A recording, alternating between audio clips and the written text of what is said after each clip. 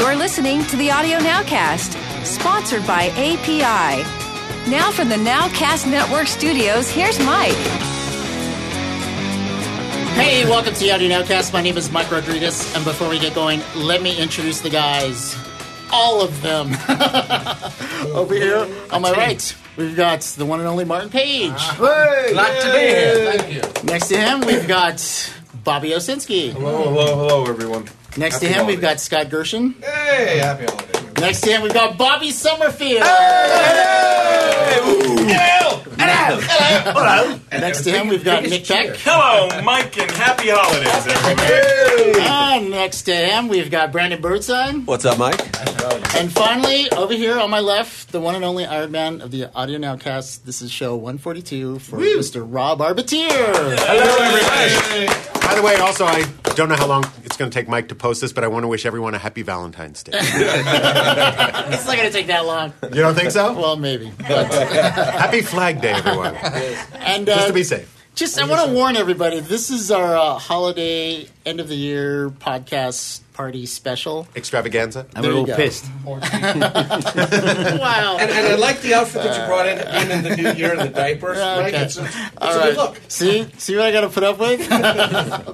But we have a couple of guests that were with us this past year. One of them was Mickey Caputo. Mickey, welcome. Thank you. Yes. And then we have also the one and only Fred Mandel. Fred.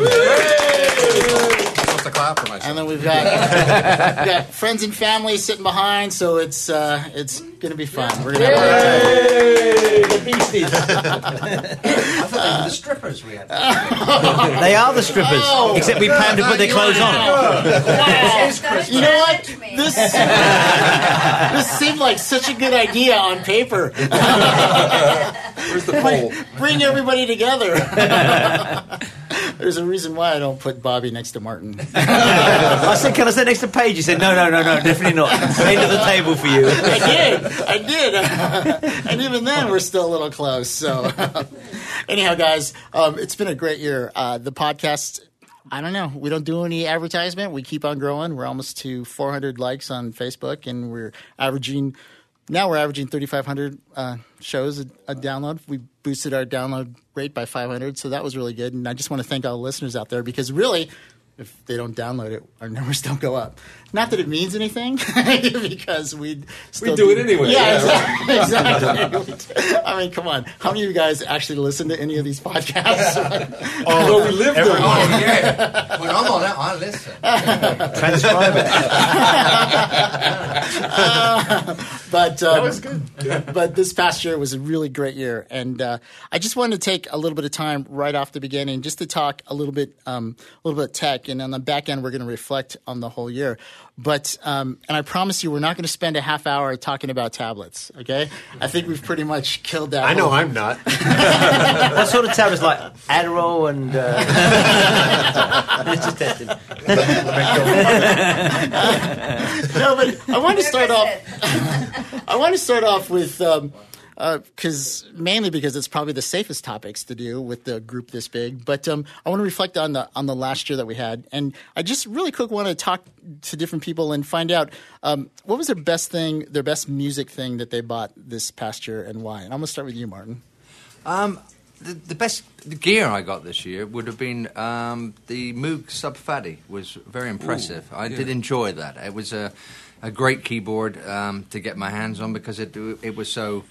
You played with the knobs, and you instantly you had an amazing sound. I mean, to me, it was like listening to the Moogs from the beginning when they first made them. And I had a Jupiter 80, which I'm still enjoying, and a little bit complicated to work. But those two keyboards have been a delight to work with, so those are my choices. It's amazing how, I saw you when you got the Jupiter 80, and you were really excited, but when you got that Sub Fatty, that was the fact that you could touch the knobs Absolutely. and mess around with them, and Well, the fact is, I don't really know what I'm doing with it. So as soon as you touch it, something great happens, and that's good. That's good in my book. I think knowing what you're doing is overrated anyway.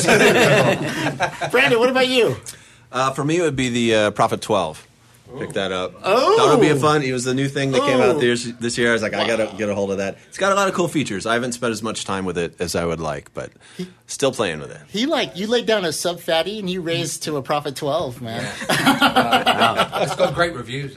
Yeah. Everyone's been raving about it, so. I've been able to, it's the tactile thing. You can start twisting some knobs and get a cool sound pretty quick.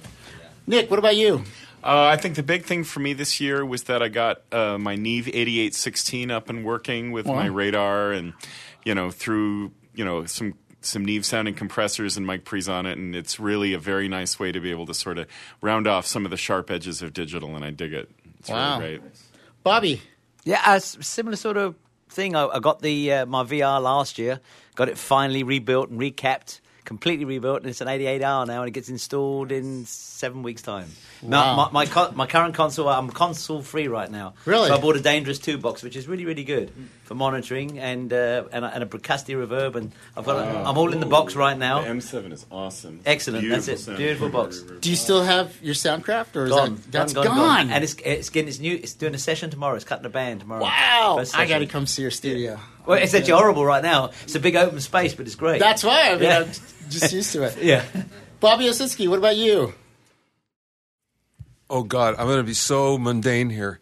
The coolest thing I got this year was a Snark guitar tuner. Which is very cool, by the way. It's very cool. $8. It works like a champ. It's brilliant. I've never seen anything like it that was so cool.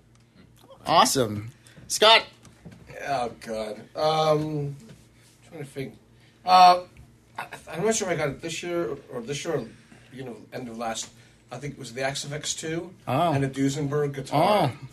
Two really different things. And the XFX just kind of gives me all the guitar amps. Man, and it's taken over. I know so many people that it's that. great, and the Duesenberg is a guitar out of Europe that's... And it's really old. What's that? I get this nice kind of sound. But no, it's a great guitar. It's kind of semi-hollow and P90s on it. That's awesome. Hey, that's the best thing about doing this podcast, because while Scott was talking, Bobby and Brandon went into like ninja Roadie mode. Yeah, and totally was adjusting his microphone, getting it all Can't nice. help it. I know, but nobody heard that. I mean, you're talking pros there. Serious. Get the sweat Mickey, off his how brow. about you? Well, I promised myself I wasn't going to talk about my 1986 BC Rich Mockingbird like I did the last time, but that was my favorite purchase other than the Apogee Duet 2. Or rather, the Duet for USB, which I really like. Awesome. Fred, what about you? Epiphone Nighthawk. Wow. I was looking for that, and I went through about 10 of them until I found the one I really liked. It's just a kind of platypus of guitars. That's how I like to describe it. But it's got a kind of cross between a Les Paul, a Tele, and it's got a great neck on it. And I also bought an $89 guitar that can beat the shit. Can I say shit? Sure, you can say it. Whether it'll last. You can raise the bridge, do anything. It's $89. I don't care. It's like the Pete Townsend special. That's going to be awesome. The edit's going to be, can I say beep? It'll beat the beep. Oh, the beep was shit, sorry. The beep was beep. Rob, what about you? Well, for me, I don't know if you're aware of this, but I've actually been doing a bit of traveling this year. Yes. You bought an airplane. In other words, Have you seen his car? He didn't buy an airplane. Well, neither have I. No, I've been traveling like crazy, and so this year I actually bought a bunch of mobile stuff, basically mobile versions of some of what I have big installations of in the studio. So like the Universal Audio Apollo and things like that, building mobile Pro Tools rigs to be able to carry all over the place. And I have different sizes. Some work I just do out of laptops. I now travel with 3 MacBook Pros everywhere, and I have all the software and all the instruments and all the other software I need. Lots of porn. Tons. Rob, That's don't one whole forget laptop. all the tablets that you're using to do all of That's the right. digital. And all the tablets. All right, Mark. Mike, how about you? Yeah, let's hear it, because I know you buy a new toy every 5 seconds. Not every 5 No, seconds. this has to be the best one. Well, I will say the best thing. Well, It's a tablet. I don't know if I can just narrow it down to one. No, I really think the tablets. No, I'm serious. But it's kind of a combination of the tablets and the software because it's maturing so fast and it's just going so quickly that it's shocking how workable these are. And if you listen to the previous 2 podcasts and you've fallen asleep somewhere around minute 15 because we've talked to this to death, but truly, the revolution is coming. If you fell asleep at minute 15, you missed 3/4 of it. But no, I just think it's not too often when you can really just see the paradigm shift happening, and it's happening despite what Rob and Bobby say. But the reason why I wanted to start off with that is because there's a lot of interns that I work with, and I work with a lot of young mixers, and to me, it just seems that this one friend of mine who is a audio engineer, I always ask him about gear, and I always ask him about stuff, and he doesn't invest in his tools, and he always asks me why, and I wanted to show people that the pros and everybody around here is a pro. We do this stuff. We're constantly investing in our studio. We're constantly investing in ourselves. And when you get that choice, that option, maybe when you're starting off, it's a little more difficult to make some of these bigger purchases. But there's some sacrifice that has to happen down the road, and you really have to choose what's important to you. And if your career is important, you're always going to invest in it. And I just wanted you guys to thank you for helping me prove a point. I don't know that I helped. I don't know that I helped. You did because $99 guitar. But see, that's just it. It's like you got to be willing to pick up crazy little things just to try them out. I mean, here's another one. How many people have bought a piece of gear and you thought it was really great, and you end up like, oh, I hate this thing. It's like, you invest, and it could be hundreds, it could be thousands. I'll tell you, for me, it was the Yamaha TX16W sampler. Oh, yeah. That worst. I saved up. So it was like $1,500, and I saved I saved up for such a long time to get it, and I got it, and I was so bummed because it did not work. It was horrible, and it's just the price you pay, when you get into the biz. You're going to buy gear that that you're not going to use, and there was no eBay back then. I forced myself to learn that thing. I was like, all right, obviously I am not getting something here, and I sat there with the manual day after day trying to get something good out of the TX16W, and finally I just gave up and got an emulator to it. There it is. Okay, now we're there. Yeah, I mean, we got to really quick. I just want to know. Okay, so I spent $1,500 on something that was totally useless. Anybody spend any money I have on an that? Alesis A-Track that's got, I think, maybe 8 hours on it. And how much I thought I bought it. I said, it's going to be great. I have an A-Track. I'll use it at home. They got busy with a bunch of projects. I said, no, I'll use it. And then, computer. Look at that. And then I sat there and went, okay, but it's really cool. And I think it's got maybe 10 hours on it. Wow. 10 hours. How much was that? I just want to see what the... 3,000-4,000. Oh, man. Wow. What about you, Rob? Yeah, are you kidding? I think I probably have you guys completely beat. Yeah. I mean, if you just even want to talk multi-tracks, those Sony PCM 800s, which was their version of the D88, I bought 4 of them. 2 of them have 4 hours on them total. And they were, $4,000 each? Yeah. It's crazy. I've got... They were grey, 6. at least. They weren't as horrible as the white Tascam. Well, that's true. They were a prettier color. I have 6 Sony BVU 800s that were over $20,000 each. I mean, if you want to play that game, we can fill out the hours. The whole crowd went, I mean, you try not to think about it, but one piece of gear in those days cost more than a whole studio's worth costs now. I made a classic rookie mistake when I was young, and I went and I bought a Les Paul Professional because I saw Terry Kath from Chicago using one. And this is not the current Les Paul Professional. This is the one with the low impedance pickups that had no output whatsoever. And I saw him using it, and I thought, wow, if he uses it, I should get one too. Yeah. And I went and I got it, and it was the worst guitar I've ever had. It was just horrible. I couldn't wait to get rid of it, and I spent a fortune on it. Okay. I was just going to say, I can also wrap this up. I'll just throw two more out at you that are painful. The Hartman Neuron synth for $6,000. That's $6,000 American, ladies and gentlemen. And an Open Labs Nico keyboard for $12,000, which was supposed to be the answer to all portable music production. Okay, all right. Now I wish I had a prize for you. Okay, so now I'm totally enough for about 150. You know what ends up being the prize? The Hartman Neuron and the Open Labs Nico and all these other things that if you want to come visit at my place, you're welcome anytime. Because I can't get rid of them for what they cost. Yeah, that's ever. I don't think you can get rid of them, actually.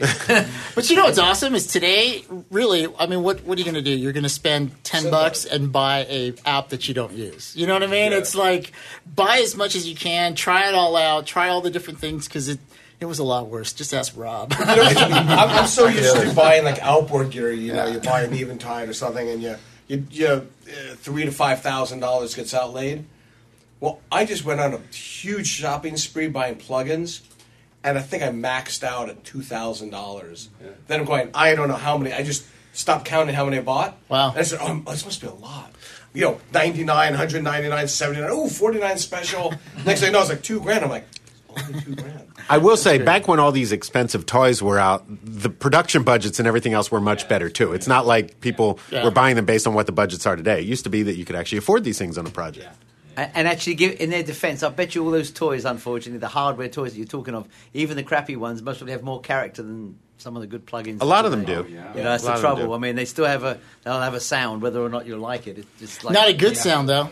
Well, but I mean, that sometimes is I know. good. I know. It depends on what you're talking about. Don't get me started, boy. I'm ready. I'm ready to take you on. Come on, I'm ready. I got my tablet right here. You know, having a lot of outboard gear and plugins. You know, plugins have their own signatures now. Yeah. Like a lot of multi-band fill in the blanks, which is not as common in hardware.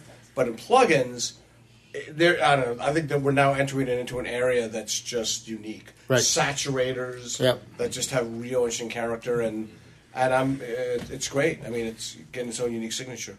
I'll tell you one thing. I caused somebody to spend some money for some things that they didn't use. Why did you look at me? What is it? Remember the PC that we got that we thought you were going to use and never ended up using it? That's right. Yeah, Mike, you really walked me into a chasm I couldn't get out of. Yeah. Twice. I feel bad. That was the.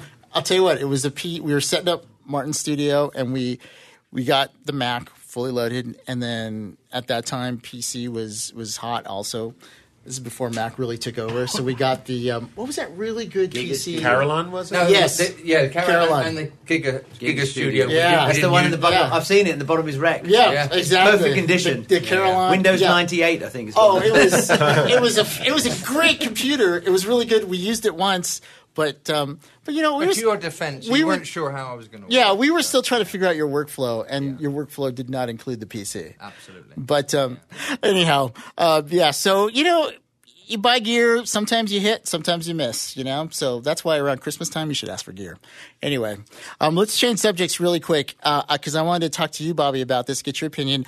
This past week, Beyonce released an album that was truly unique in the fact that it had no pre-press. Why don't you tell us a little bit about that, and what do you think? Was that good, bad? Is that hurt her sales, help her sales? It was brilliant. She released the album without any promo. It was stealth completely until the time it was released. Two things, though. First of all, only she could do this, or someone like her, so Lady Gaga, Katy Perry, someone like that, could have pulled it off, but not anybody else. The other thing that was part of all this, the strategy was, there was also an exclusive on iTunes for a week. And as a result, there's a backlash where Target basically said, well, because you gave iTunes an exclusive, we're not going to carry it. So now, despite that, she still sold over 800,000 worldwide digital albums and broke a record on iTunes. So it worked. It worked very well. The other thing is also it's a visual album because there are 17 videos that were released simultaneously. Right. You can't get to the videos unless you buy the album. And you can't buy singles. You can only buy the album. Not until the 20th. The 20th, everything else drops. Yeah, she called it, I think on iTunes, it was a visual album. A visual album, That's what yeah. she called it. Now, let me ask you a question. It breaks all these records. It's all, everybody's giving it all this praise and stuff. But how do we know it wouldn't have been just as big, if not bigger, had she done the whole pre-release, the whole build-up, that whole thing? Yeah, we don't, but I suspect this was better. Well, first of all, one of the things that it stopped was any kind of leaking. Right. Beforehand, because no one knew about it, and it wasn't being distributed for promo. It wasn't being distributed at the pressing plant. So, in fact, it stopped the leaks. So it's a good thing. But I don't think we know if it's going to be bigger or not. It's amazing you didn't hear anything about this, because if you think about it, it's hard enough to do an album and keep it under wraps, but to do all those videos and keep that under wraps. I mean, with you can imagine crew, the non-disclosure agreements that the crew had to sign. Must have been pretty tight. But apparently no one knew about it because it was only the people that directly worked on it. And they structured it in such a way where everything had code names, so no one really knew what was going on. Yeah, they probably weren't sure what it was going to be in the end. Yeah. Oh, that's true. I mean, has anybody heard the record? Silly question, I suppose. I've heard a couple of tracks. Yeah, I've heard a couple too, yeah. Good stuff. Yeah, well, it's what you would expect. Nothing. Well, the thing to me is, she can't do anything wrong at this time. So you're thinking a bit like the Beatles. If the Beatles had done this, and when Radiohead did it, and they said, you can pay any amount of money you want for the album. You can imagine when you're in that powerful place, you can do this.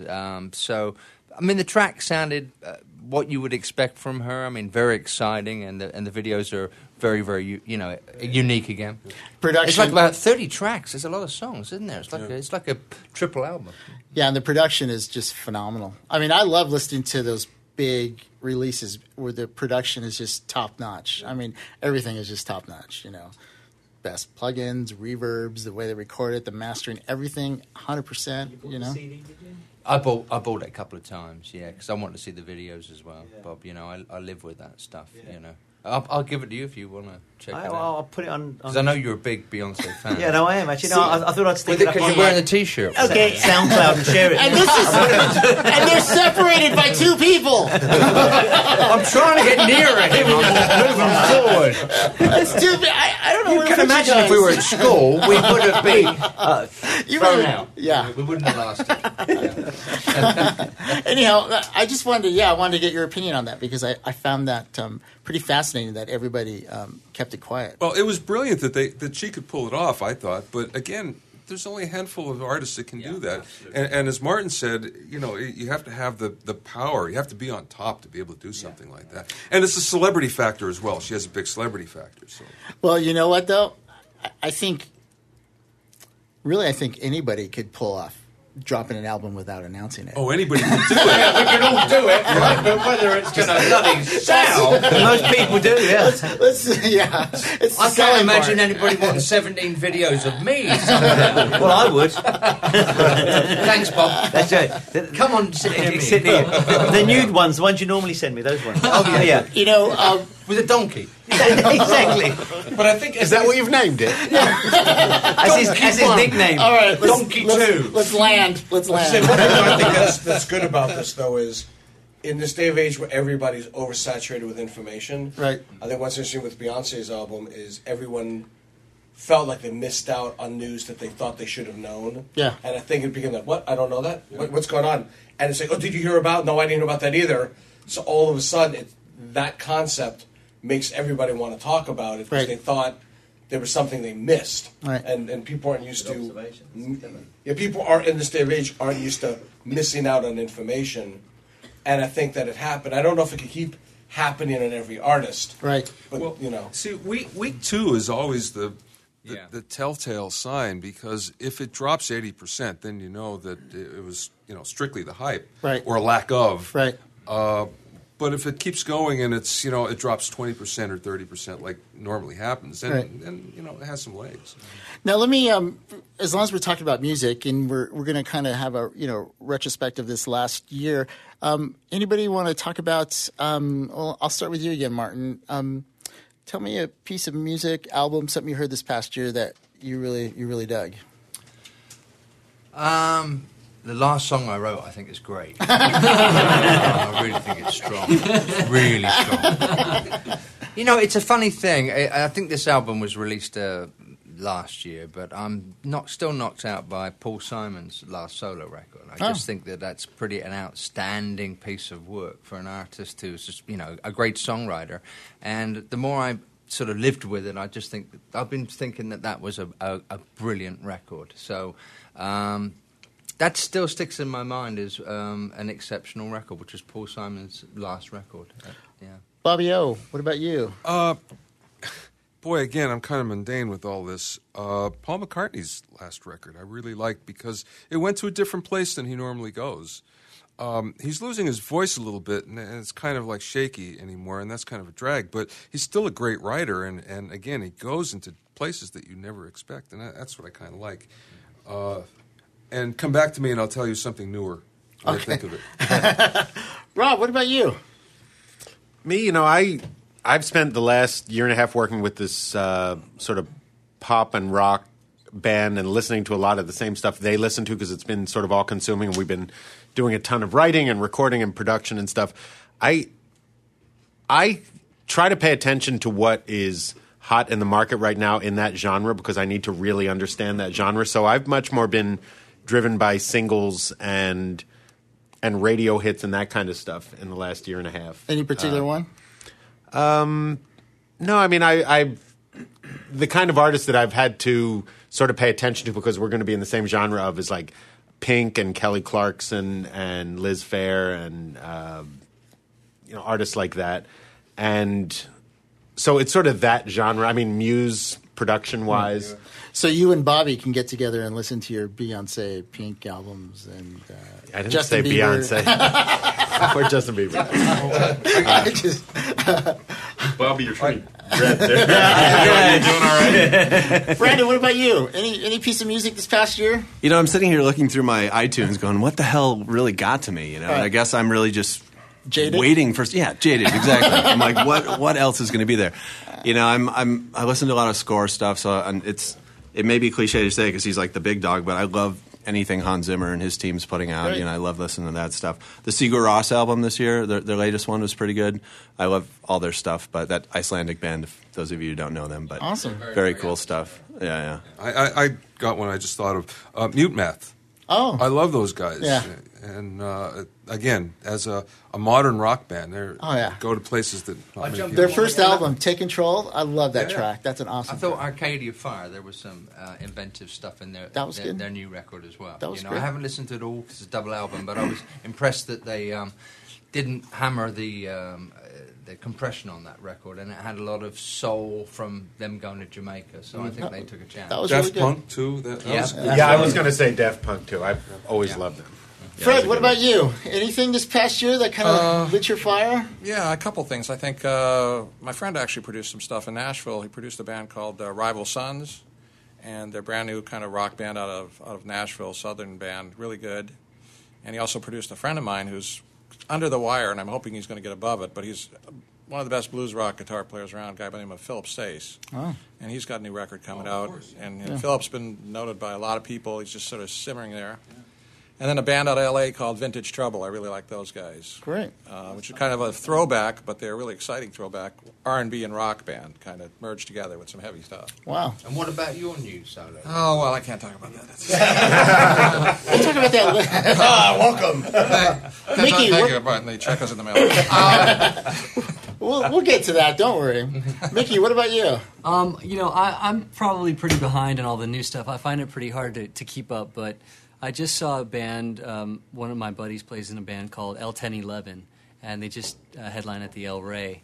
And they're amazing. You know them? They're a two-person band, and they do live looping, and people are really catching on. That's so cool. I really dig them. I'd like to promote them right now. You are. I To think what 7 listeners. Stone Roses is like the newest thing and that's like from the 90s. So that's where I'm at right now. Other than, It's all good. some of the cool looping stuff. Awesome. Nick, what about you? I was pretty excited when I discovered online some people that had been doing orchestral recordings in Europe at like 192K24 or DSD, and then turning it into FLACs and just having them up and available for anyone to download who just really love high-end classical music that was beautifully recorded. So, I mean, you can just hear the ambience of the hall so wonderfully. So I was remembering some Schubert quintets that I had downloaded for free from the internet. It's a beautiful world out there, you know. Nick, thank you for not disappointing. Because, I mean, that's exactly what I expect from you. That's awesome. It's so awesome. Bobby, how about you? Nothing really, I'll be honest. Nothing really that blew my skirt up. And likewise, that's what I was expecting. I was actually equally disappointed with the Daft Punk record. Everybody was saying how brilliant it is because it's all analog and real and they played it live. Yeah. But I thought, well, they're trying to do stuff that was done 30 years ago and they're not doing it half as well as it was done 30 years ago, and it doesn't sound as good, so I don't know what the big deal is. But I do love the band, but I don't think that was a great record.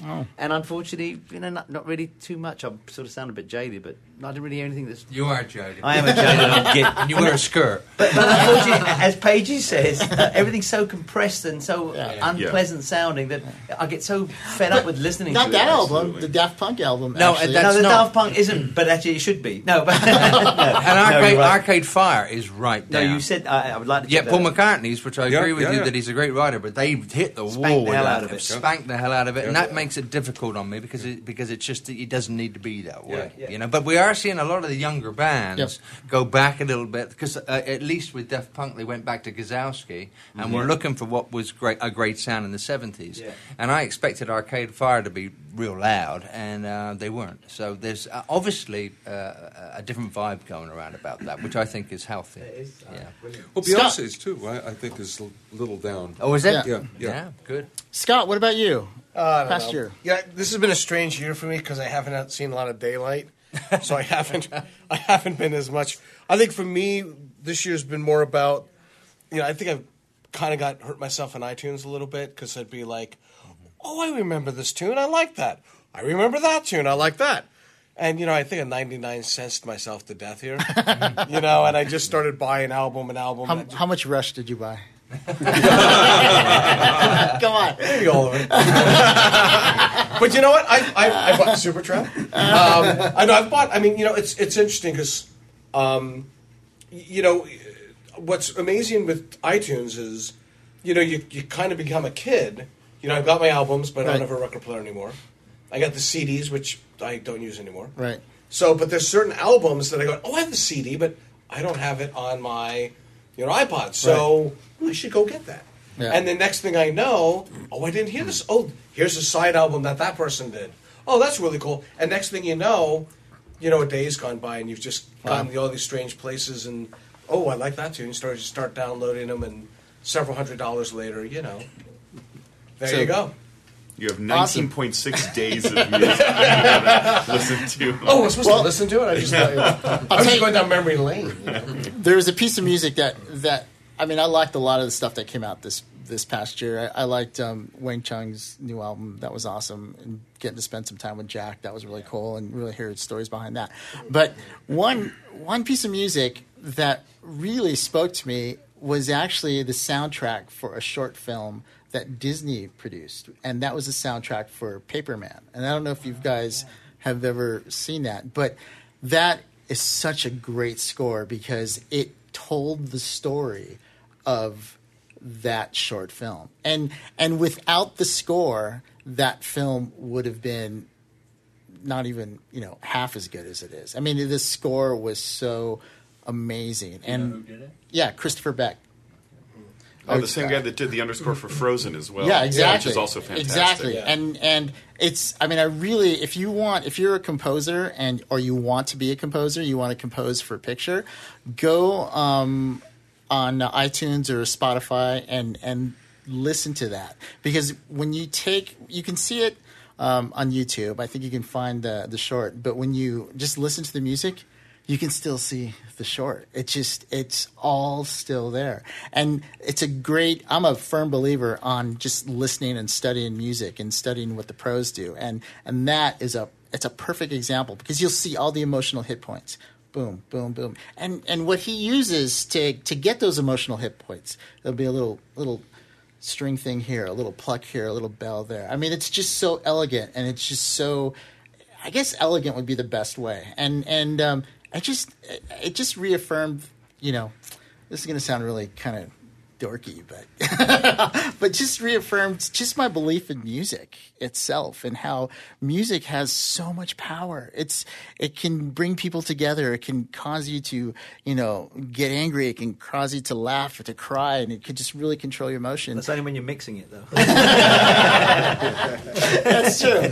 But you know what? It can also tell a story, and that's what was so awesome about what he did, is it really told a story. So, well, I'll tell you what. You know what? We're going to take a break right now on that note, because I'm probably going to go cry right now. But when we come back, we're going to continue the madness, and we've got a couple other things to talk about. So we'll see you on the other side.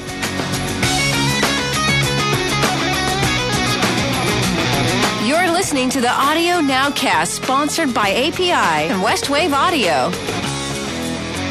Have a question for the panel? Would you like to be a guest on the Audio Nowcast and live in the LA area? Email us at audio@nowcastnetwork.com.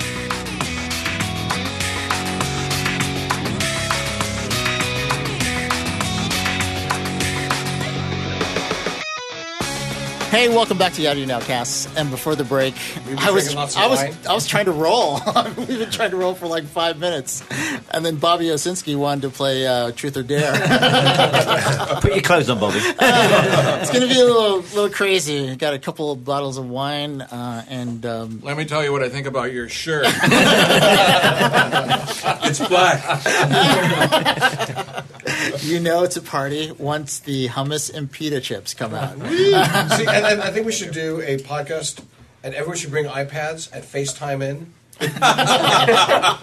That sounds like a nightmare. Just a table FaceTime. I want to see a band where they come running to the front of the stage with an iPad Mini doing a solo on that little. It's going to happen. It's going to happen. It's going to be great. It'll be wireless. Gordon Rudess, from Dream Theater, he has an app on the iPad, SynthWiz, which is all about that kind of thing. Yeah. Hey, look at a lot of the DJs out there, man. Where the whole DJ thing is crossing the line between live performance, spinning records, and creating at the same time. And a ton of those guys are multiple iPads running multiple apps. So I was just kidding. No, but it's going to happen. Actually, you just reminded me when you asked us all a long time ago about what gear we bought. That's one thing I bought was a Tractor S4. It's brilliant. This year, I had most fun with it. DJ, bit of gear. Really? Yeah, really great. You going back to your DJ days? Well, yeah, exactly. We see the way music's going these days. Once I start playing records, is make more money. No, you're a good DJ though. I've seen some of those early pictures, and yeah, obviously it wasn't me, but especially when he dances. Oh, yeah. No, you know what I do now?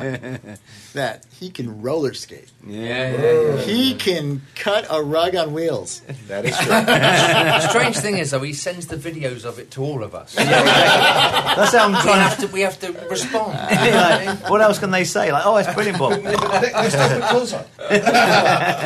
Hey, as we're talking, and we've got everybody here, and while I can still keep it somewhat serious, let's talk a little bit about the audio industry itself. Let's think about a little bit. Serious. We got to get one serious in, and for instance, I went to AES show. It was really up. There's a lot of positivity out there. At the same time, there's a lot of really great products that are coming out. But I do know that it seems that there's this optimism that's kind of percolating throughout the whole industry, and it seems like a lot of people are working, a lot of people are getting jobs, a lot of people are doing projects right now. Do you guys find that true? Do you find that was 2013 was it a turning year? Because for a while there, things were just dive in, studios were closing, but it seems like people are making music, people are working. What do you think, Bobby? Well, yes, I think the music industry is back. There's a lot more money being made. The budgets are getting a little higher. For me personally, it was a really good year. And for most of the people that I talk to that are still working in the industry, and what I mean by that is there's a lot of old farts that still complain that, it's not like it was 30 years ago. Why did you look at me then? But in general, If you're working in the business, you should be pretty successful right now. You should be, prosperous. Right. Is the word. What about you, Brandon? Yeah, definitely. I mean, this has been a very busy year for us at Trailer Park where we can't even fit in our building anymore. And I noticed just this last week, all the music libraries and publishers are sending out Christmas gifts where the last few years they hadn't. So you can be like, all right, they're doing all right again. So and that's important too, because when the licensed music, when that ticks up, there's musicians behind all that music, and there's some guys that's what they do. They just create licensed tracks. And so it kind of has this little percolating effect of helping everybody else. What about you, Rob? What do you think? I'm actually probably the wrong one to ask. I've been so buried in these projects that I'm in the middle of. I mean, I've been so busy I can barely breathe. And that all picked up really in mid-2012 for me. So 2013 has just been a continuation of that. Which is good. And by the way, I actually talked to Rob on his cell phone, and I did the perfect Rob conversation because it was 37 seconds. Nice. Got in, told him a couple little things, and got off, and he did not sound angry. Well, and if it was 37 seconds, you only stopped me from writing 2 songs. So, I appreciate that. Rob does not like to talk on the phone. No, Rob does not. But yeah, seriously. He's the nicest guy when you see him face to face. You call him on the phone, you think you just pissed him off. Like, what did I do wrong? And then, call 3 in the morning. I'm in the middle of a session. That is true. Call 3 a.m. or 3 p.m. It does not matter. That's true, because I actually did call him one time in the middle of the night. Woke him up. Man. Yeah, that was not good. That was scary. I apologize for that one, actually. That was worse than normal. But that was dire circumstance. That's when your hard drive died. Oh. Yeah, that was worth the call. That was. Seriously. Nick, what about you? Well, I think that there are always people out there who want to get into the business and who can't. Or having a tough time of it, or getting a little bit of work, or are frustrated. I think that the Full Sails and Expressions of the world churn out a lot of kids who have a lot of hope and whose parents or they spend an awful lot of money to give them an education, and it can be disappointing and difficult when they get out there and there's not something there for them to be able to do. I guess if there's anything I have 2 things to say on this topic. First of all, I feel very blessed and very fortunate that I have a stable job and that I've been able to raise 2 kids doing audio production for all these years. So yay, hooray. I know that I don't take that for granted because I know that a lot of other people don't have that. Right. And the other thing that I've noticed is that when I've been putting out some job recs for like junior level sound designers, I am getting resumes from people who have 15 and 20 years of experience in the business. Huh. So that tells me that things are not all, hunky-dory and roses, at least within the interactive audio post-production side of things. Interesting. Yeah. Scott, what about you in the film? This is a big year for you. Yeah, no. What's interesting is you talk about interactive, and it's weird because I think what I'm seeing is them who are working a lot, and them who aren't. Right. And I'll say that we've had a record year. We broke all records, both interactively and film, and it's been probably the busiest year of my life. I've been at 2 different companies, and it's been nonstop. I mean, almost all year long, and. I don't know what you always wish for it to be busy, and you're thankful when it's busy, and sometimes you just got to go with it, and you just got to go for the ride. But one thing that I am noticing in the industry in a big way is that with the advent of cable TV, there is so much product being created that is audio, and I look at all of and we don't even really do TV, though we probably should, but I look at Todd and Sound Deluxe and Warner Brothers. I mean, Todd and Technicolor and Warner Brothers, and their TV departments are exploding. You look at the lots, and all they're doing is producing TV. And I think for those people that have gotten in, because Netflix is creating it, right. Amazon's creating right. it, Microsoft's creating it. There's music being written for all of it. There's audio, there's mixing, there's editing. There is so much work going on in those areas. I actually think that those people need to look into those areas because I think there's more product than, it's more product than people, but I know people are doing pretty well because this huge increase in product. You know, that's interesting that you say that because I work in TV. We are just busting at the seams, and we're doing, I'm doing network shows, but we're doing a ton of cable shows. And we used to do mainly marketing, commercials, things like that. And I still do my fair share of commercials, but now the shows that are coming down the pipe for the different networks, I mean, it's good for me. It's good for the other guys because we're doing some pretty fun stuff. But you just see it. There's so much content. And I'll tell you what, if you're in school right now and you're trying to think of a career and let's face it, music is not the same way as it was. It's a lot harder. There's fewer jobs and guys are holding on to them, and you got to be really good to sit in one of those chairs. It used to be the good old days of, you're the assistant at night and they were looking for somebody to help mix this band on the weekends or something. Guess what? There's really good engineers now that are working those weekends because odds are he probably owns a studio because there's a lot of owner-operators in their studios. But having said that, if you're looking for some work, going to TV and going to live events. There are so many live event jobs out there. If you could mix, like I get these emails from a couple different job boards specifically for audio mixers. I just kind of want to keep up in what's out there. And I see live event mixing, specifically sports. If you could mix sports, if you could mix, and also studio audience, tons of jobs out there for that. So, that's not a bad industry to get into if you can get your live chops on, and go that route. Because, man, you can travel, especially sports, especially networks, because NFL has their own network, Golf Channel, all these. And it's union. Yeah. Oh. Yeah. So you're going to make money. So if you're trying to think of, where you want to go in audio, that's a great place to look. I also think, the entertainment business is changing drastically right now. And I think what's happening is it's almost like a storm.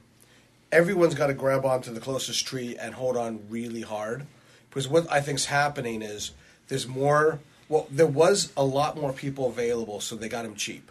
Everybody's taking actually a step down, not a step up. Right. But what's going to happen is, and unfortunately I do know a handful of people that are falling out of the tree. Yeah. And what's going to happen is they're going to go away. It just happens. After the storm ends, what's going to happen is there's going to be a set of people that become the standard players within this new paradigm. And if you can hold on and stay within it, then what's going to happen is those people don't, there's not going to be a lot of extra people available. Right. Those people's prices will go up. All of a sudden, they'll become the new standard of, so-and-so, he's fast, he's great, I want to use him. I know it's a little bit more money, he's worth it. Now, all of a sudden, because it's like session players. Right. You want to get the people that are good, they sound great, they're fast, boom. And I think that's coming in the not-too-distant future. And, I will say, too, that there's a lot of good people out there that are gunning for your job. Oh, so absolutely. you need to stay, if you're out there working, you need to stay on your toes because there are, you got the Full Sails, you've got all those schools. Most major universities now have a recording school or a media program. They're churning out these guys that are hungry, and you just need to stay on top of it because... But they don't have the experience. Right. That's what I'm saying. saying. And only 1% of those people coming out are going to be able to connect. Right. A really small. But that 1% is going to be really good. They're hungry. They're really good, and you've got some great tools. And so, so don't ever get complacent. I mean, that's what drives me. I was talking to Martin yesterday, as a matter of fact, and we were talking about, surviving and just having a career. And it's one thing, like, my mantra, it's one thing to have a gig. It's another thing to have a job, to have a career. And it's maintaining that career that takes a lot of work and that takes a lot of investment. And, you just can never get complacent because there's always a young gun that wants to sit in my seat. There's always somebody who wants to sit in my chair. And, Brandon, you know that too as a sound designer, especially for your job, because our jobs are unique. Brandon's probably one of, 6 guys in Hollywood that do as specialized of sound design as you do, I mean, there's just not that many companies that have somebody like you.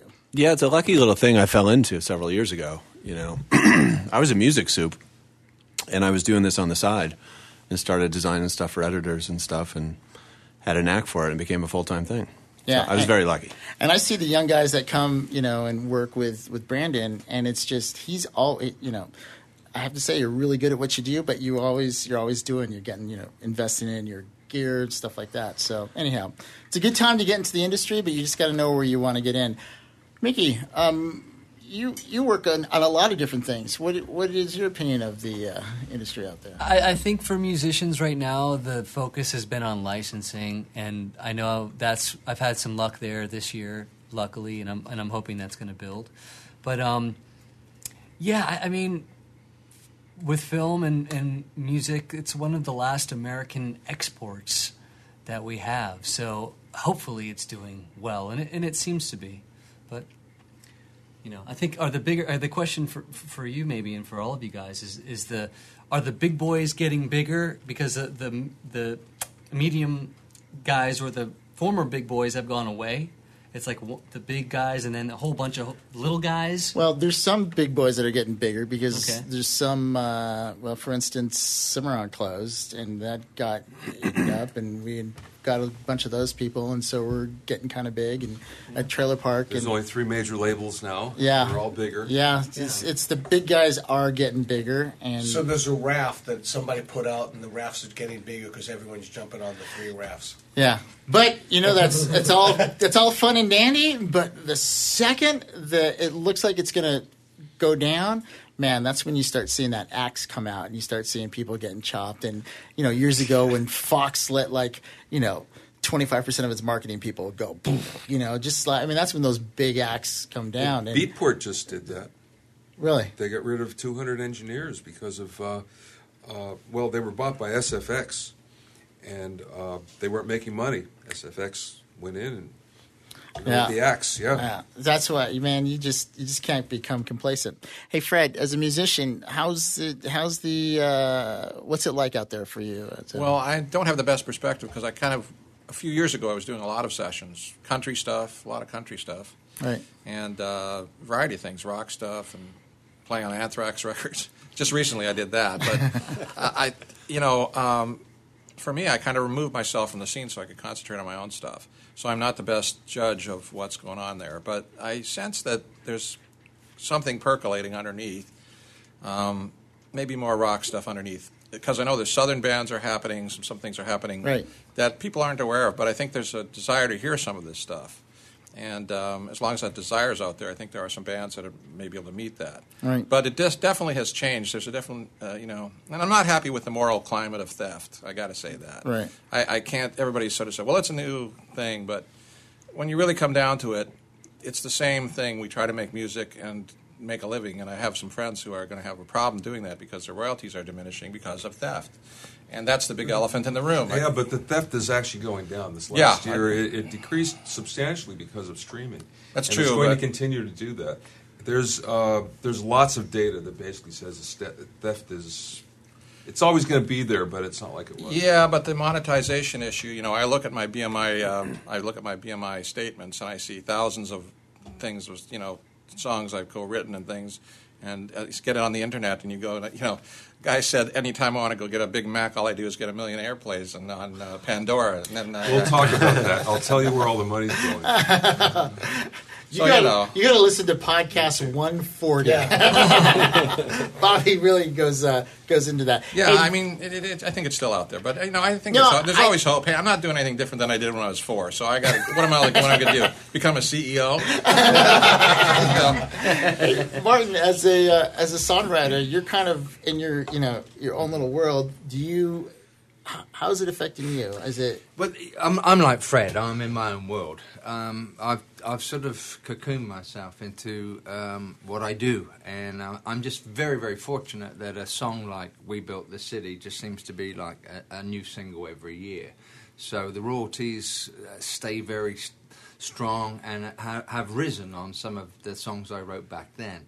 And again, like Fred, I've made a definitive decision to pull away from it and to concentrate on writing and my art. So I'm not really out there as much sort of pushing like I did when I was a young kid and running around the A&R departments.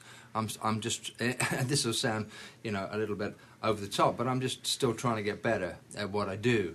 But I do feel that I've seen in my royalty checks on the songs that have done very well for me in the past, stronger leaps, and particularly on a song like We Built This City. It's almost like it was a single last year, and it's still getting, tremendous requests for everything. So I just feel very fortunate that I wrote a couple of songs that people seem to think are standards, and they don't seem to go away. So I don't really know what's going on out there, right? For the fighters that are going through it, because I'm a bit, in my own world a little bit, just trying to write. It's interesting, though, that even though you're in your own world, it's still affecting you by how your songs are being played. Yeah, I have noticed that there seems to be activity on some of the bigger songs. So you'd look at These Dreams or King of Wishful Thinking, and you're seeing an upsurge of people being enthusiastic and playing. Obviously, as Fred says, in streaming, it's murderous. You've got to play. It's going to be played 1 million times before you make 3 pence. So that's hard. But as Bobby was talking about, probably, which I don't know about, is YouTube seems to be one of the ways to go, and I'm very fascinated to find out about that. Podcast 139. Yeah, are you getting more cuts or just more plays? It's a bit of everything. A lot of film work. We Built the City has always been asked for movies, plays, TV shows like The Voice and whatever. But, airplay as well. It's been a solid airplay.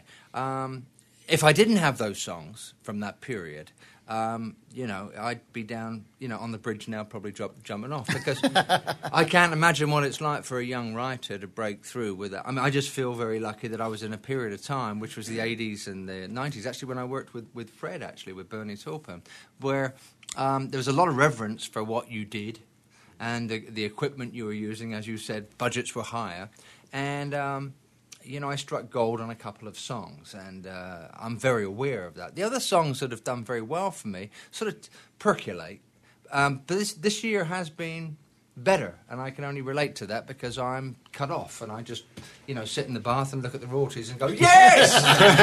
Yes! Well, I will tell you that By the way, he has his bath! I need a bigger bath! Come on! Make it gold! And he has his bath out by the mailbox, by the way, in case you wonder. Hey, but that just goes to show that the Martin Page iTunes radio station that I started is working. So, wow, thank you, Mike. I just leave it on and just thanks, man. Really Martin Page all You're the time. a good mate. You're a good mate. Hey, Bob, did you want to say something? Well, I was just going to say, I've Skyped in from Austin a bunch of times for the podcast, and it's because I've been spending so much time in Austin. I think I just finished my 21st trip there for this project in the last year. But if you ever want to be someplace optimistic about the music business, Austin is an amazing example. Everybody says it's the live music capital, and the truth is when you get there, every single place you go, you run into musicians who are completely optimistic, who all just love what they do. They make music all the time. Now, it's not all great. You can't just expect to find the next greatest thing every single place you turn. But every good restaurant, every good bar, every place you go, you get to hear really good live music. And you do hear people who you say, that's an amazing talent. You never know who's going to make it or not because that has so much to do with things other than talent. But just the overall atmosphere there is so incredibly optimistic about music. And I'm sure it's not the only city like that, but it's the one I've been plunked into a bunch of times lately. And it's amazing how positive everybody is there compared to like LA or some other places like that. Well, also I think a lot of great musicians. I mean, I've been hearing a lot of interviews, and what I've been keep hearing from all the musicians is the money's in live music. Yeah. I mean, the studio deal is not going to happen. So it's almost becoming. It used to start with live music, and then they wanted to record it, and now we've been all recording, and now we're back to live music. But these people aren't making great money because there's so many of them. But it depends on where you've come from. Are you going up or going down? You used to make a lot of money, now you're not, or you're now making better money because now you're playing out more. I think it's a lot of people who don't care about the money as long as they're getting by, and they just love music that much. Right. That's just refreshing. I don't know who said it, but it's really true. The way it is today, making a living is the new success. That's right. Surviving is the new success. That's true.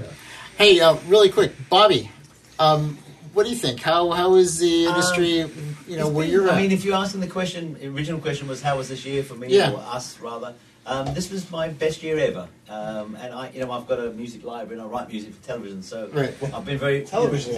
But I've been very lucky. I've got a couple thousand tracks with ASCAP, so as Paigey says, I get tons of syncs and a couple thousand. 2,700 tracks. Bobby Summerfield radio station. Bobby Summerfield radio station. Right. None of you would want to hear, but either way. No, but the nice thing is, it's been a very good year, and the economy, US at least, is starting to turn around. So it's been stimulated. There are lots of more places for music to be required, more advertising, more TV shows, more everything. So so for me, it's been fantastic, and I do see a positive. I'm glad, actually, what Fred said. He's hearing like lots of great southern rock bands coming out, and Rob saying, in Austin, there's people that are optimistic about music and are live players, because that would actually, I would love to see that be the next piece in that puzzle. I'm not being delusional, and everybody's going to go and start playing live again, but it'd be really fantastic to see an optimistic twinge in the world again, because everybody's become extremely negative. I know we went through a financial disaster in the world generally, and music generally does reflect that, but it would be fantastic to start to see artists actually start to get rewarded by either being paid money-wise and with love from their fans, and actually start to do some creative stuff, because that would be brilliant. I'm amazed. That's like a positive comment coming from you, Bobby. There's been a lot of wine down there. No, but it's right about that. It's true. You read the comments on Facebook or anything, someone will say, there's 40 hating comments, Right. And music has become so disrespected as a simple art that anybody can do. And my problem is the concept of great, which was a bar, has been diminished. Completely. Jimi Hendrix is great. My cousin is great. That's the problem. Is that the experiences we had at least when I was younger, I took for granted that this is where the bar was set, and I figured I wouldn't be able to play by my age because everybody would be so good, I'd be just out of it. And not that has happened, but the bar is different now. And I still think that intrinsically there are a lot of people, and I think it's up to us to not forget where that bar was set. I agree. And there's a thing Paigey touched on, and we've spoken about before, and I think we were talking about, there was a stage, and I'm not talking about being an old guy, 30 years ago was brilliant, but 25 or 30 years ago, the equipment was very expensive to buy for a studio.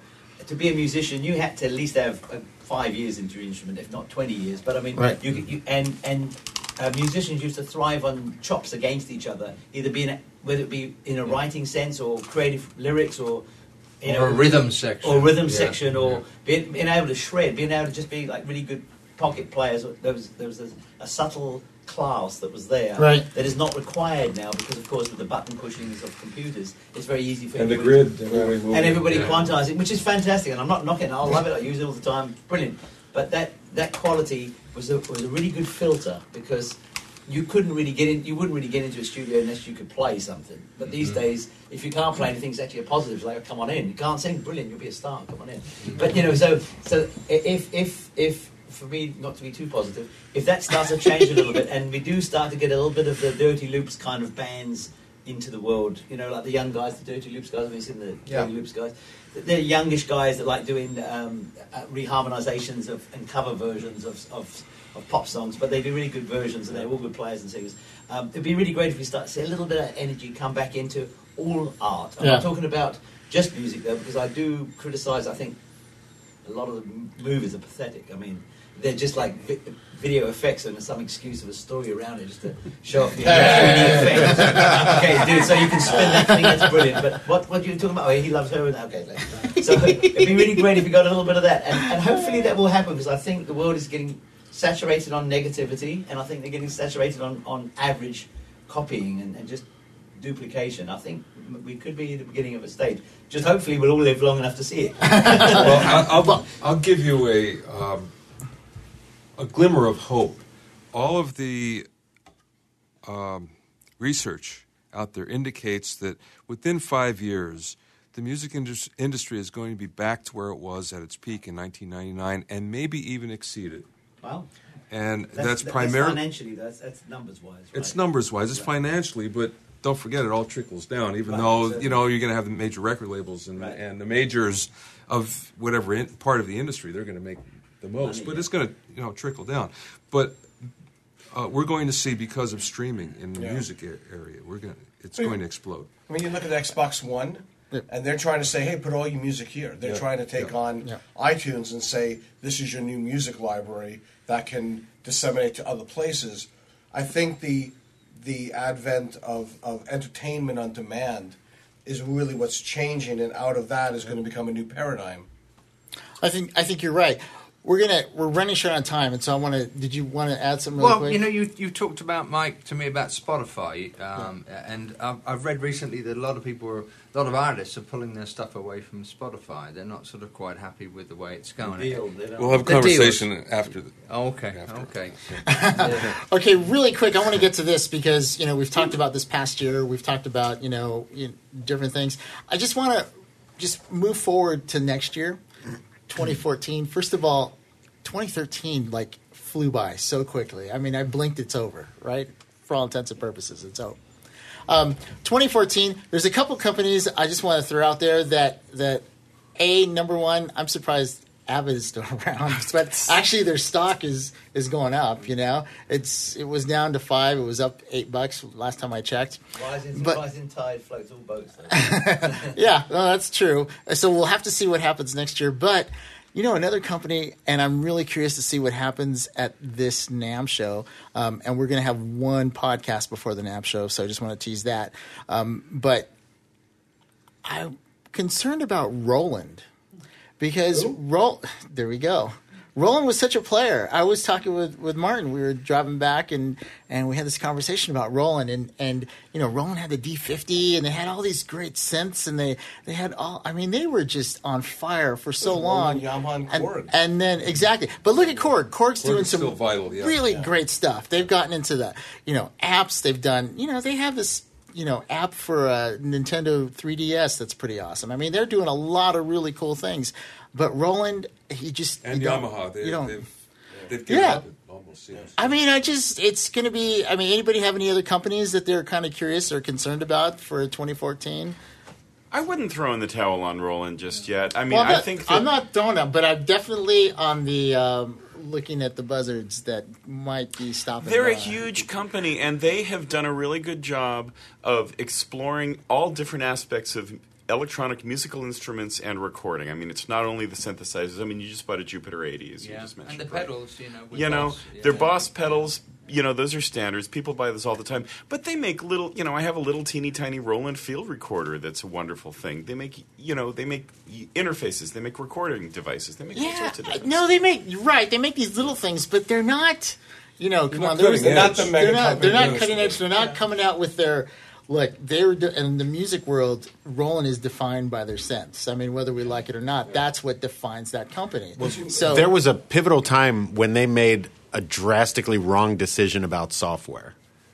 They basically were so late admitting that music software was even going to be a viable market in the early plug-in days. And I remember right when they made that because I was actually involved in some of the lobbying from some of the factions within the company to other factions, about where things were going production-wise. Right.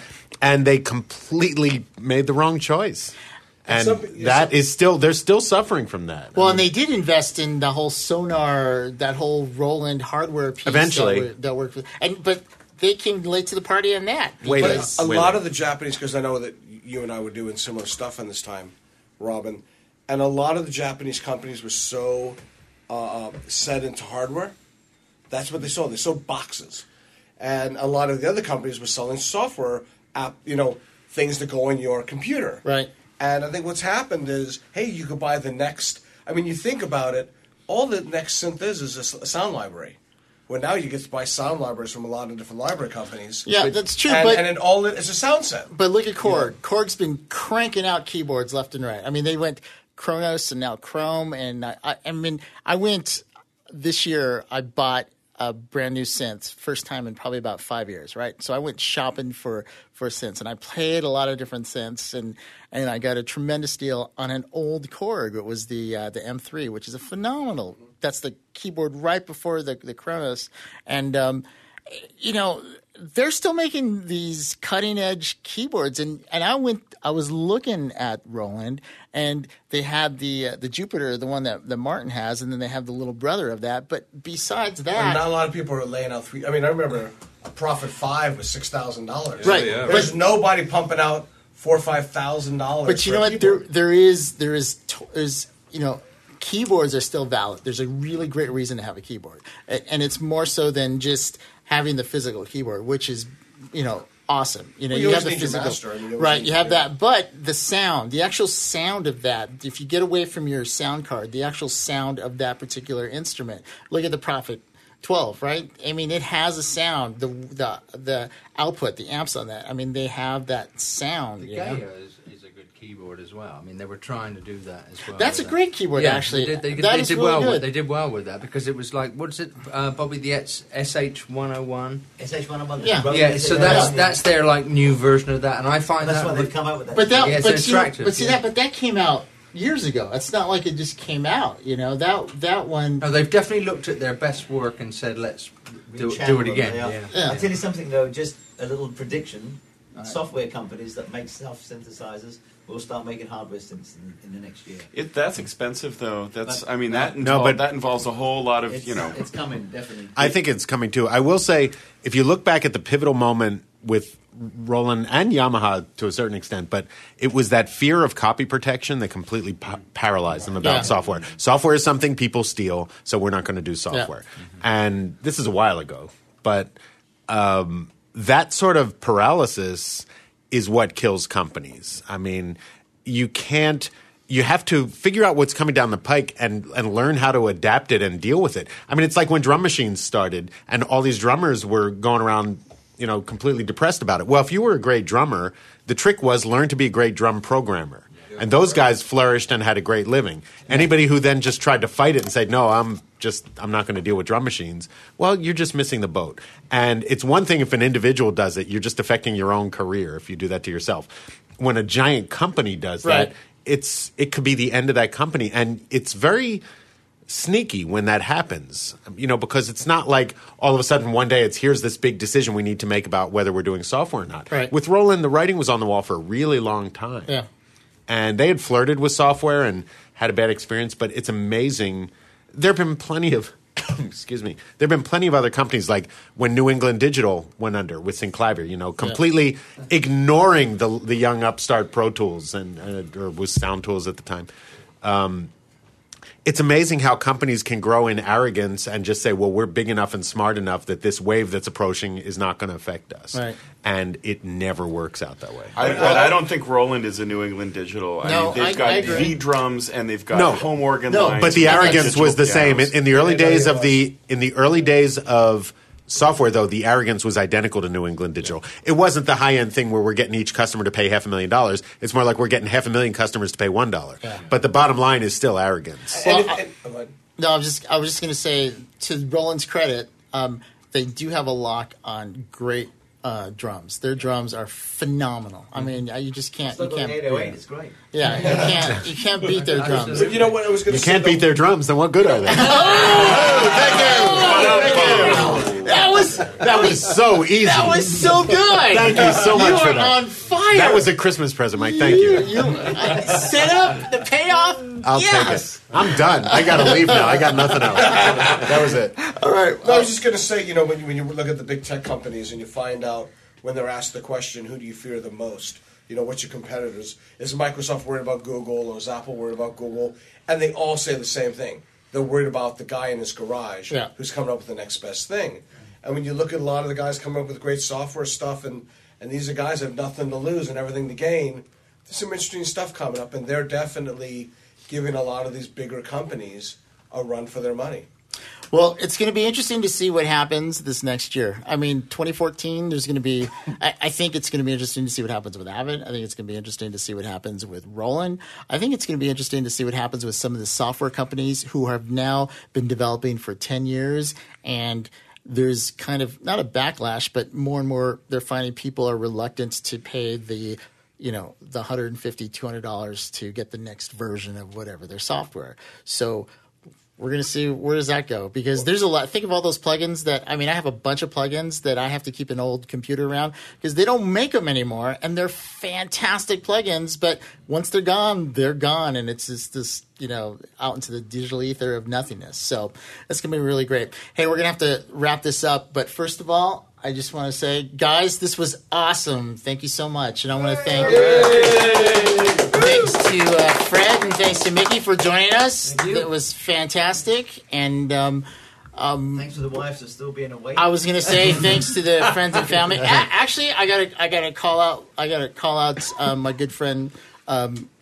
Christy, because both Colin and Jeremy couldn't make it, and she's been going back into the studio every 5 minutes, just making sure that we're still rolling. I thought she had a drug problem. She kept nipping up. Wow, bringing back the old days. So thank you, Christy. Hey, before we go, really quick, let's just, Rob, what are you up to? What have you done? What are you doing next year? He's in Austin all the time. I'm in Austin all the time. I'm going back to Austin in the next couple days, actually. But I've been working with this band, helping to develop the band. It's not like we've been in production this whole time, but developing this band. We'll be having our first release in the spring, and I'm super excited about it. And we've done some recording. We're going to be ramping up and doing more recording. I said before we put out a call for songs. I think I did that over Skype last time I was in, right? Yeah. We are still looking for great songs, although we have found a bunch of them and written a bunch of them, and just couldn't be going better. It's great. Awesome. Brandon, what about you? What can you talk about? All sorts of things. Let's see. Lots of movies, working on Guardians of the Galaxy, Godzilla, Captain America. What? Some other ones I can't talk about. Because you haven't been here in a little bit. What were a couple of the recent releases that you did some on? We just finished the Godzilla trailer. There's a lot of stuff in that. We finished Guardians of the Galaxy, a lot of stuff in that. We just mixed Expendables 3 the other day, it was funny. We had to the challenge was to take the whistle Colonel Bogey march from Bridge Over River Kwai with the whistles and turn that into like a rock song for Expendables. So that was my challenge, and it finished. So you can all be the judge. That's awesome. But yeah, lots of stuff going on. Cool. Fred. How about you? You're working on an album? Yeah, now I got to figure out what to do. I'll spend next year trying to figure out what to do. Is your album close to coming out? Or well, I'm just getting it mastered this week. So wow, you are close. I've got to jump in here. I worked with Fred, a few years ago when we were working with Bernie Taupin, and this man is a superb musician. Oh, thanks, Lenny. Yeah. So I'm looking forward to hearing it. Yeah, me too. All right, well, you know what? We're going to bring you back again when your album releases, and we can talk about it. And I'm looking forward to hearing that. It drops, as the kids say. Mickey, how about you? Thank you. I actually have just recently purchased Boss and Korg products. So I'm actually gearing up to put together a one-man show where I'm playing... I may play drums, but if not, I'll be playing keyboard, drums, and bass guitar singing for a one-man show, which involves live looping and then piecing that all together to perform the entire songs. So that's what I'm working on right now, in addition to all the other stuff that is on the list. Well, keep us posted, and when you start gigging, let us know, and we'll bring you back on, and we can get a link to your website. Sounds good. Nick, how about you? Well, I'm working on this glass of wine. I'm actually very excited about a very non-work related thing, which is, the Christmas season is coming, and I'm going back home in a few days. Marin County is home for me up in the Bay Area. Nice. And it's a long, long story, but my dad's house burned down, the house that I grew up in. It got built again. It took like 3 years to rebuild it. And the last thing that was missing was a piano. And so when I was up there for Thanksgiving, we found this gorgeous 6'9" Kawai piano. And awesome. I just got the pictures yesterday of the 6 movers moving the piano down the stairs and into the living room. Wow. So I'll be spending all next week sitting there and tickling the ivories on that. That's awesome. Nice. That's great. Bobby, how about you? Just finishing the first stage of this sample library that's been an ongoing thing, and it's basically just sitting there editing hours and hours and hours a day for It's been like 7 weeks now, non-stop. So that's what I've been up to. Is it anything you can talk about, or? Well, I can't tell you specifically, but it's for the Audio Bro. You know, it's the Audio Bro's coming up with the second edition of that library. So that library is phenomenal. Yeah, so hopefully we're gonna bring Sebastian back on. Yeah, we will. We'll bring Andrew and Sebastian back on, and we'll hopefully. Those guys were good. Yeah, be good, and that's it. Then I'm installing the console. It's that's a bit of a job too. Getting all the Elcos wired and everything. I got to pop over there because I'll tell you one thing: that if Bobby's going to wire it and do it, it's going to be done right. Because you're talking about the wrong Bobby. Maybe Bobby. I've seen your studio, brother. Thank you, matey. Scott, how about you? Goodness. Well, we finished off the year. Finished off a couple of different video games. WildStar. Also been doing some work with Star Citizen, which is probably the largest video game that was created on the thing you need to do an edit. What's that when you old age? No. When you ask for money, you get Kickstarter. Kickstarter, yes. Is that an edit? It's the largest Kickstarter game of all time. I think they got $30 million. Wow. In Kickstarter for a thing called Star Citizen. And we just finished that. Start 2 new movies starting January 6th.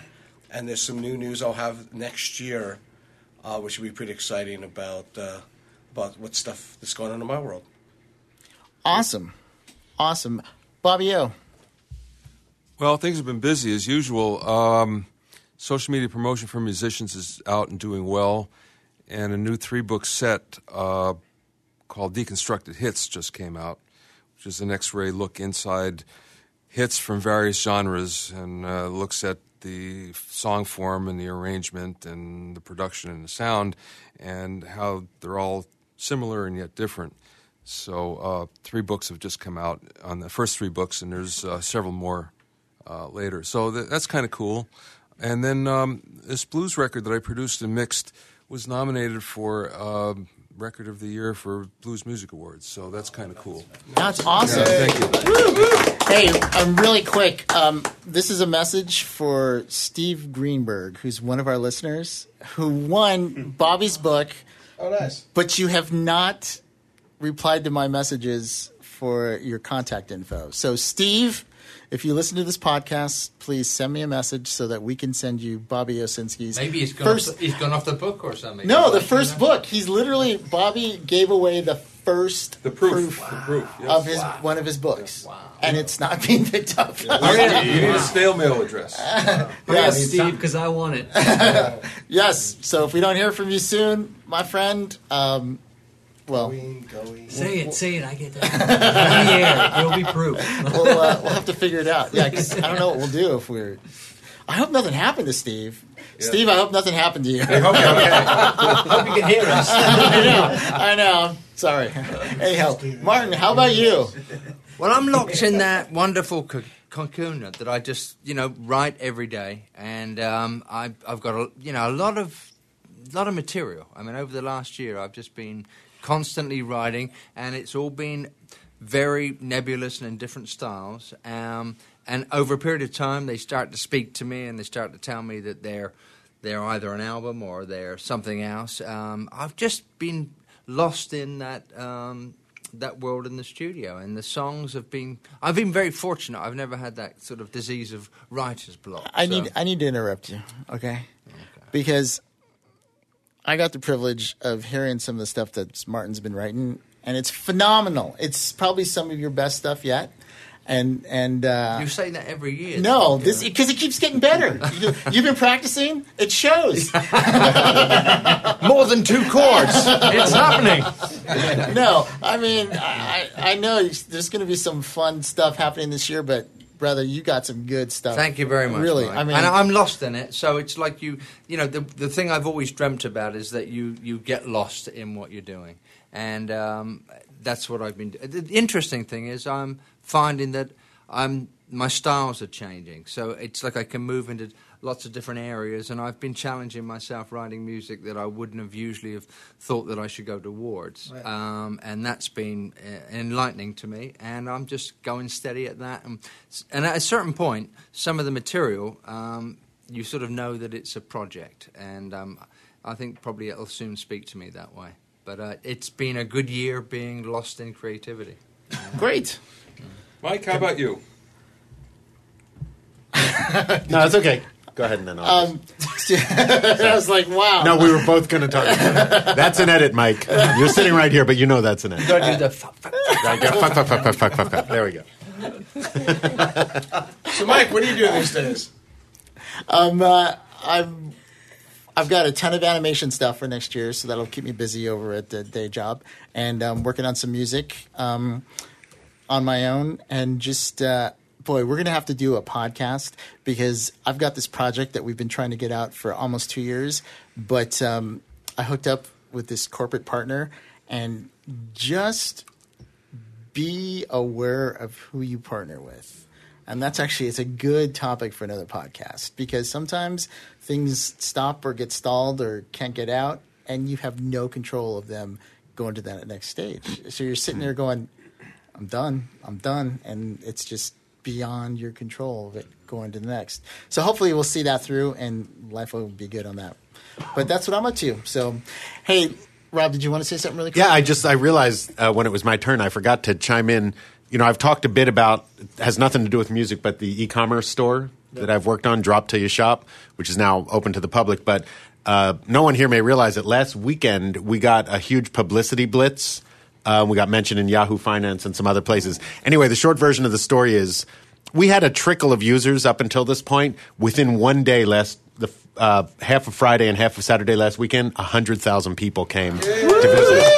And over 50,000 signed up just for emails and newsletters and stuff. And it's just been nonstop since. So it was a bit of a panic because we weren't expecting 100,000 people. But we've been working like crazy to be able to handle that kind of capacity. And it's just been unbelievably exciting. And it's complete creative excitement, the same as music is. It's just doesn't happen to be musical. All right. Well, hey, listen, I want to, once again, I want to thank everybody who listens. And guys, you're awesome. You send great emails. You send great messages. And really, we do all this. And we do it basically because we enjoy talking, but we also enjoy the feedback that we get from you guys. So thank you so much. And there's some listeners out there that have been with us all these 7 years, almost 8 years. And the ones in the asylum? No, it's amazing. They're still there. They're still active. They're still like the comments and stuff like that. It blows me away. I mean, I just feel really honored to have some of these people that I consider friends now. And so I just want to, as we go into the holiday season, we want to wish everybody happy holidays, but also, we don't want to take for granted that we know you guys are out there and you're doing a great job. I also want to thank our sponsor, API.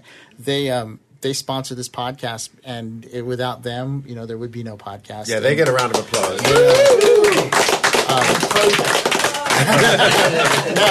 They're really great, and they have some great. And what about the strippers? What about the strippers that have supported us tonight? All right. It's going to be crazy. Well, I better quit while I'm ahead. So thank you so much for listening. And for myself and all the guys at the Audio Nowcast, thank you. We'll see you next year.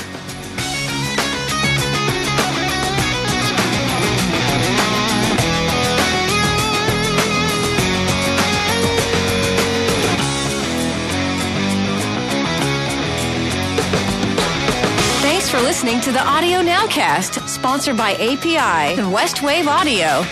The Audio Nowcast is hosted by Mike Rodriguez and uses Apex's 230 Master Channel voice processor. Thanks for listening. We'll see you next time.